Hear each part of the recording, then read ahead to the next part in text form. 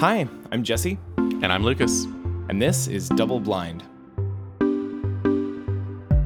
Scientists like concision, the media likes certainty, and everybody else likes excitement. We're here to bridge that gap. We want to provide accurate, engaging reporting and discussion of breaking science news. So if you're curious, come with us. We think it'll be a lot of fun. This week on Double Blind, here comes the sun, modeling solar panels after plants. And facing crime, how learning to recognize facial expressions could reduce criminal behavior.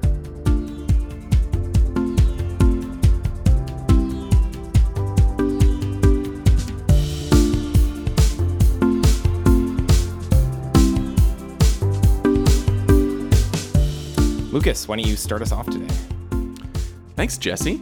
Let's this week talk about something that's kind of wonderful, solar power. Okay. I think we can all agree it's a great idea. Yeah. You know, the sun's got lots of energy coming towards us. It's freely available. All we have to do is harvest it. Now, having said that, there's also a lot of issues with solar power. There's a lot of hurdles to overcome. Right. First of all, the one that's talked about the most is efficiency. Today, the average solar panel is about 15% efficient. Right. So that's not doesn't sound very efficient. What's that in compared to other forms of power generation? Well, it's really hard to compare, right? Because solar power is kind of on its own category. Okay. But essentially what that means is you need to cover a lot of surface area with solar Right. panels, right? And it's not terrible. There's a lot of people who argue that efficiency isn't the bottleneck, but Right. it's something we're trying to improve. Yeah. So efficiency is one issue. Second of all is one that's talked about a lot is storage, right? So Right. you can only generate power when it's sunny out. So you need massive amounts of batteries to store this energy. Right. And there's many issues with batteries, and that's definitely a discussion for another podcast episode. Right. And third of all, which is probably actually the biggest issue with solar panel, is price. Solar panels themselves aren't cheap. Yeah. In fact, they're very expensive. There's a lot of government subsidies and such, which has contributed to the price coming down in recent years, but they're still prohibitively expensive for most situations. Right. And this is largely due to one particular material which is used in them, silicon. Silicon's used in pretty much every modern solar panel, and it is very expensive to manufacture. Okay. So a study published last month in the journal Science from a team from UCLA, Los Angeles, thinks that two of those issues, the efficiency issue and the price issue, can be greatly improved by turning towards plants as inspiration. Oh, cool. Now, plants, of course, harvest energy from the sun all the time. They do this using photosynthesis. Yes, we've seen the Magic School Bus episode, I think. Exactly. So you'll know from the Magic School Bus episode that photosynthesis is a way to use solar energy to convert water and carbon dioxide to oxygen and a carbohydrate. Mm-hmm. And the key part of that being that carbohydrate, because the plant can then take that, store it, and use it as energy later. Right. That's very efficient, I guess. Yeah, it's a good way to store energy. Okay. Now, to explain what happened with this study, let's start with a very brief explanation of how current solar panels work. Okay. If you're driving along the highway, you see a solar panel on the side. This is basically how it works. Essentially, you can think of a solar panel as a sandwich of two layers of silicon. And by adding other materials to the silicon, they can cause these two layers to have opposite charges. Okay. Cool. So specifically, what they do is they add a bit of phosphorus to the top layer, and that gives it a negative charge.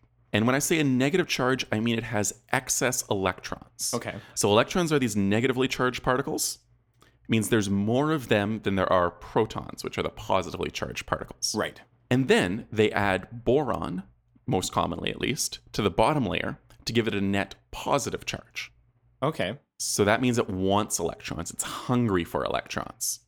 So we've got these two layers which have opposite charges. Which means we have voltage. Exactly. We have electrons wanting to travel from the top layer to the bottom layer. Yes. And we also, of course, have the sun. And the sun's emitting photons. And these photons are flying through space, flying through the Earth's atmosphere, and we see them as light. When they hit the top layer of this panel, they excite the silicon atoms. They add energy to them. And they can actually knock electrons off of these silicon atoms Oh, cool. in the top layer of the panel. And remember that if the electrons are being knocked off, they want to flow towards the region of positive charge, Okay. which is the bottom layer. Right.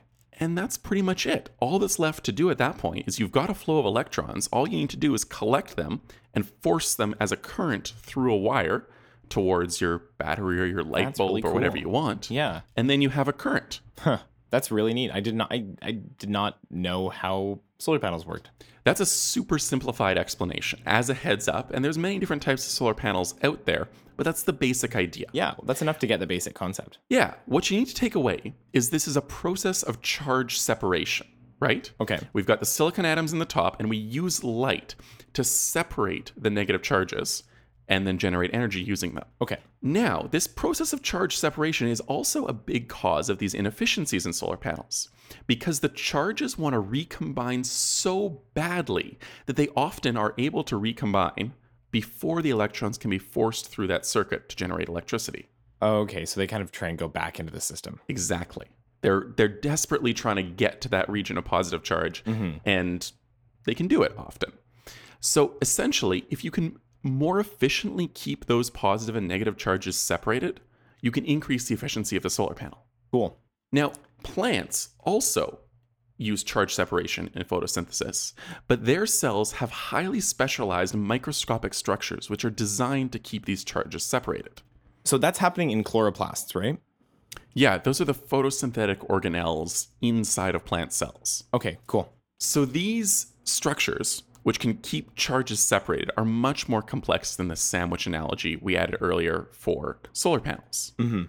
So an active area of research is how can we learn from the structures inside plant cells and apply those to human-made solar panels.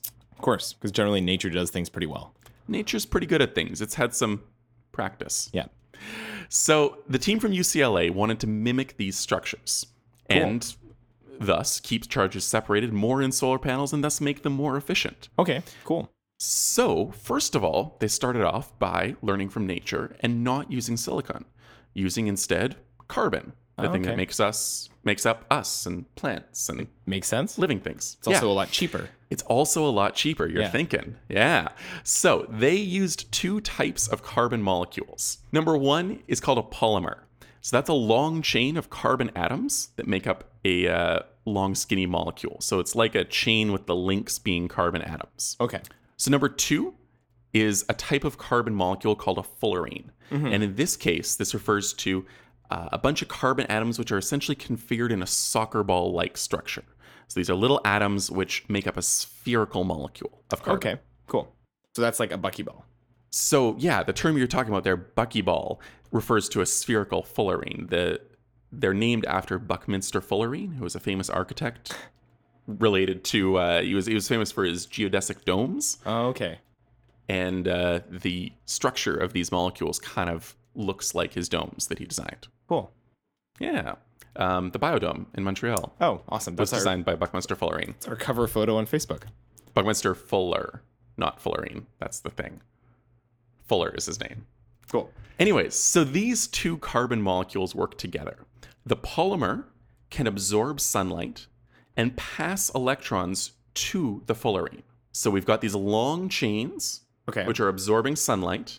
That sunlight is exciting electrons in the chains, and they're then being passed to these spherical balls. Okay, cool. That sounds really neat. It is really neat. Now, let me be clear about something. That is all that's happened so far. Okay. So far, this study has an aqueous solution of these two molecules, and they find that if excited by light, electrons can pass from those polymers to those fullerenes. Okay. Now, the cool thing is that these charges can stay separated. They can stay separated from days to weeks. So wait, which charges? These are the charges being passed from the polymers to the fullerenes, Okay. Cool. right? So you can pass the charge from one to the other, and in this aqueous solution, so essentially these molecules are floating in water, the charges stay separated. Okay, so these fullerenes are floating around with a strong negative charge. Precisely. Oh, cool. Interesting. So, I mean, those days to weeks of charge separation is compared to fractions of a second in modern solar panels. Yeah, that's amazing. That's like not only is it probably more efficient, I guess, but that's like a built-in battery. Yeah. Well, I mean, that's what I thought initially. And I don't believe you can have a built-in battery with this. Okay. Right? Because to have a built-in battery, you need a lot of charge to, say, separate it. Okay, which I assume would require a lot of the solution. Yeah. This is enough charge to start your current and to keep your current going in a very efficient manner, but it's not enough charge to power something on its own. Okay, no, that totally makes sense. So it doesn't solve the storage issue of solar panels, but it does do a lot towards the efficiency issue. Okay. And, as you mentioned earlier, it does something towards the cost issue as well. Right. Because it's made of carbon, not silicon. Okay, yeah, that's really cool. So, a big disclaimer, because this is something that a lot of the media coverage of this story really missed. These are molecules floating in an aqueous solution. These have not been incorporated into any solar panels anywhere. So they're not even at the stage where they've formed closed circuits and are generating electricity from this yet. This is just proof of concept, really. This is purely proof of concept, but it's a really cool proof of concept. Cool. And the researchers say they're already working on the next step, which would be to get this into a solar panel. That's really awesome. So it's promising early stages towards better solar panels in the future. Cool. Any sense of how long that would take? No idea. This is really early stage stuff. Yeah, it sounds like it. Yeah, when you have a study that's just doing that sort of proof of concept stuff, it's really early along in the technology area. Oh, yeah. Yeah. For sure. Oh, Yeah. That's very cool, though. I think we all want to live in a future where there's like accessible, renewable energy like that, right? Yeah. But we don't live there yet. well, it's just not practical right now. So that is really cool. Yeah. I love that turning to nature to find the answers for this stuff. Yeah, exactly. Nature does it well. That's awesome. Hopefully, we'll see some more research on this soon then. Yeah, I agree. Cool. Shall we move on? Cool. Yeah.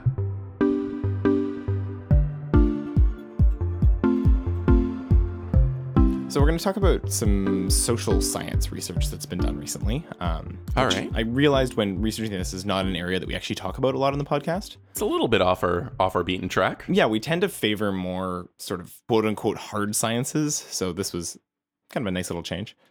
All right. So this is a study out of the UK, and some researchers at the University of Birmingham wanted to look into the relationship between emotional recognition and criminal behavior. All right. So this is emotional recognition in terms of being able to recognize other people's emotions by looking at them. Right. I see you're happy. I see you're angry. I see you're excited to tell me about this study. Yeah, so what they were curious about is whether some criminals were behaving in that way, partially due to a lack of being able to interpret people's emotional reactions. Okay. So, how the heck do you test this? Yeah, that sounds difficult. Yeah. Well, what they ended up doing is they went to a group of juvenile offenders in the UK. Okay. So these were young boys, ages 12 to 18, who were being basically run through the system after being caught or convicted of doing some offense. All right. So they were all in the process of receiving standard interventions for whatever nefarious activity they were up to. And the researchers managed to get a group of 50 of them to participate in this study. Okay. So the basic structure and premise of the study is that they would take a group of these boys and they would test their ability to recognize emotions on people's faces visually. Then they'd put a group of them through a program to train them to better understand and recognize emotions, and then test them again and see whether they improved. And then after a little while, observe whether or not they were likely to reoffend. Okay. So figure out how good they are at identifying emotions, try to teach them to be better, test them again to verify that the teaching worked, and then watch them for a while to see if the teaching actually helped any change in criminal behavior. Yeah, exactly. So this is Okay. nothing to do with telling them what's good and what's bad. There's no morality involved here. There's no saying, hey, don't make people have this emotion. Don't make people sad or scared. It's none of that. It's just look at this face. What emotions are this person exhibiting, and training them to be better at that. Okay. Because the hypothesis is really that some of these juvenile offenders are behaving that way because they aren't able to properly recognize expressions of fear or disgust or sadness on people's faces, who end up being their victims in some cases. So They split this group in half. So 24 of them were in the training group and 26 were in the control group. Before the study started, both of these groups of kids displayed really poor fear, sadness, and anger recognition. Like poor compared to the general population? Exactly. Poor compared to non-criminal peers. Okay. They generally had a hard time differentiating those emotions from other facial expressions when presented with them visually. Both groups were tested at the beginning and then after about a month, but only the training group was given this emotion training in between. Okay. So this test to see how they were at recognizing emotional facial expressions used something called the Facial Emotional Recognition Measure, or FER. And what that is 150 slides presented on a laptop to these kids displaying different facial expressions. And each target will display either a neutral expression or one of the 5 basic emotions in this study: happy, sad, anger, fear, or disgust. Okay. And then they would display the faces at 25%, 50%, 75%, and 100% intensity. So different degrees of intensity for those different expressions. Are these just agreed upon by like a general consensus of other people beforehand? Or Yeah, how do they figure that out? This is a measure that was created a while ago and is used for a lot of studies looking at how well people can recognize emotions. So do people like vote on like that's a 100% fear face, that's a 50% fear face? No, actually, they have photos of the same person displaying an extremely frightened face and then a completely neutral face. Yeah. And they use a morphing software to pick a point in between so they can actually dial in exactly what percent fear that is. Oh. It's pretty cool, actually. Yeah, okay. So these kids are shown these faces and they're asked what emotion they're showing. And as I mentioned before, none of the kids did very well at the beginning. Mm-hmm. So then the researchers got into training. The way the training worked is they got the participants to identify the emotional expressions on a face and then to do things like describing an event that's made them feel that way or mimicking the emotion in front of a mirror. Oh, trying to relate themselves to what they're observing in the picture. Exactly. What makes people look like this? What would you do? What would you think of to make yourself look like that? Mm-hmm. They were told to focus on specific features of an emotional face and select the right description of that feature from a few options as well. So like how eyes look when they're sad or how your mouth tends to look when you're happy. Mm-hmm. So it actually wasn't a lot of training. Altogether, it was only about 2 hours over 2 or 3 sessions. Okay, it's not a lot at all. Yeah, not a huge amount of time at all. And this was, as I mentioned, over about a month was the period of time in between the first and the second test. So when we did get to the second test, it seemed like the training did actually work pretty well. The training group improved recognition of fear, sadness, anger, and happiness considerably. Okay. So they were better at recognizing those emotions after they'd done the training. All right. Interestingly, even though it was only a month, the control group got worse at recognizing pretty much everything. Oh, that's interesting. In just a month, and having already taken the test, they still had not dramatically, but slightly worse scores than they did at the beginning. That's interesting. Yeah. Any thought of why? I don't really know why that would be. Okay. I have no idea. I don't think the researchers really speculated in the study from what I saw. Yeah. So the big question here is, did they reoffend? Did the trained kids reoffend? What was the result in terms of their actual behavior afterwards? Mm-hmm. So I'm curious. I want to put this to you. What's your guess? You know, I like the hypothesis, and I'd like to think that, offenses went down afterwards, but it all comes down in my mind to the fact that if they only got 2 hours of training, I don't see that being particularly effective. So I wouldn't think they'd see much of a difference. Well, interestingly, both groups showed a reduction in crime rates. Okay. Which was attributed to the fact that they were both being watched quite closely afterwards to see whether they would reoffend. Right. However, only the training group showed a reduction in the severity of their crimes.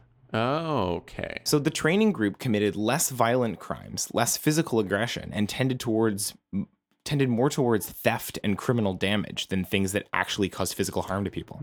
Interesting. That's a pretty interesting result. And if reading the discussion at the end of the paper, the researchers are they're excited by the results, but they really aren't totally sure how to interpret them. I mean, it kind of makes sense that something like theft isn't something that, affects someone face to face usually.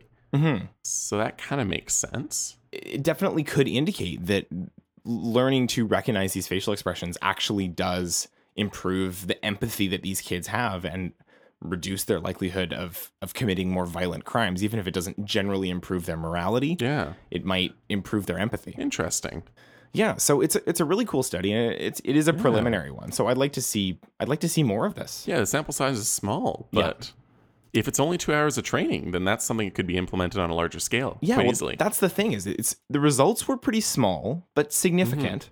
But they were small and significant with a really, really tiny amount of actual time invested in terms of the training. Yeah. Right? This is reducing a bunch of violent crime by spending 2 hours just teaching kids about faces. That's impressive. But that actually jumps to one of the possible issues I have with this study that jumped out at me. Okay. Is that I didn't feel like the control group was really a proper control group. Because in any good study, the control group should have all the same conditions as the training group, except for the active ingredient, so to speak. Right? The idea that if you're testing a drug, that the control group gets a drug that tastes and feels and looks the same way that the actual drug gets, right? The placebo is effectively the same aside from the active ingredient. So you think they should get some sort of fake training? Well, that's the thing, is that there was no fake training or anything like that of any kind. So the kids who were in the control group did a test at the beginning and then had no contact with the researchers for around a month and then had the closing test. Right. Whereas the training group had a couple hours, they had a couple chances to come back and just interact with humans. And there's a part of me that feels like maybe even just that small bit of social interaction with people who aren't judging you might make a bit of difference as well. Yeah, so maybe give the control group some sort of counseling session that's not directed towards facial expressions, but have them come in and learn literally anything else. I just would have liked, test them on types of cows or something like that. Yeah. That's the only thing I find disappointing about this study, is that because the control group was not treated the same way as the training group, I'm just that much more skeptical about the results. Yeah, I agree with that. Yeah. There were also a couple other issues, like, as you say, the study size is small, and the groups weren't totally random. They were partially based on the availability to attend the training sessions, which also could skew the results. But it's still cool. I'd still like to see it kind of done again in a bit more detail. Yeah. So yeah, just a little bit of social science for you today. Promising early results. Yeah. And also, it's worth, that discussion about the control groups is interesting and important too, because it's something that people don't often think about. They go, oh, this study came up with these results, and they don't look at it and go, but these are the places where the problems are. Right. So that's, something worth thinking about in all of the studies that we read. Very cool.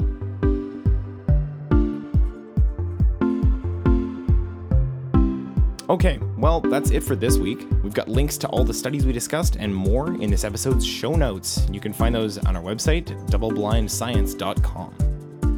We hope you've enjoyed our exploration of this week's news. Check back next week. We've got 2 new and exciting stories coming up for you. Did you see something in the news that you want us to talk about? Maybe a headline that seems too good to be true, or a story that no one's explained clearly enough? Give us a shout by email, stories@doubleblindScience.com, or tweet us on the Twitter @DoubleblindSCI. Thanks. See you next week.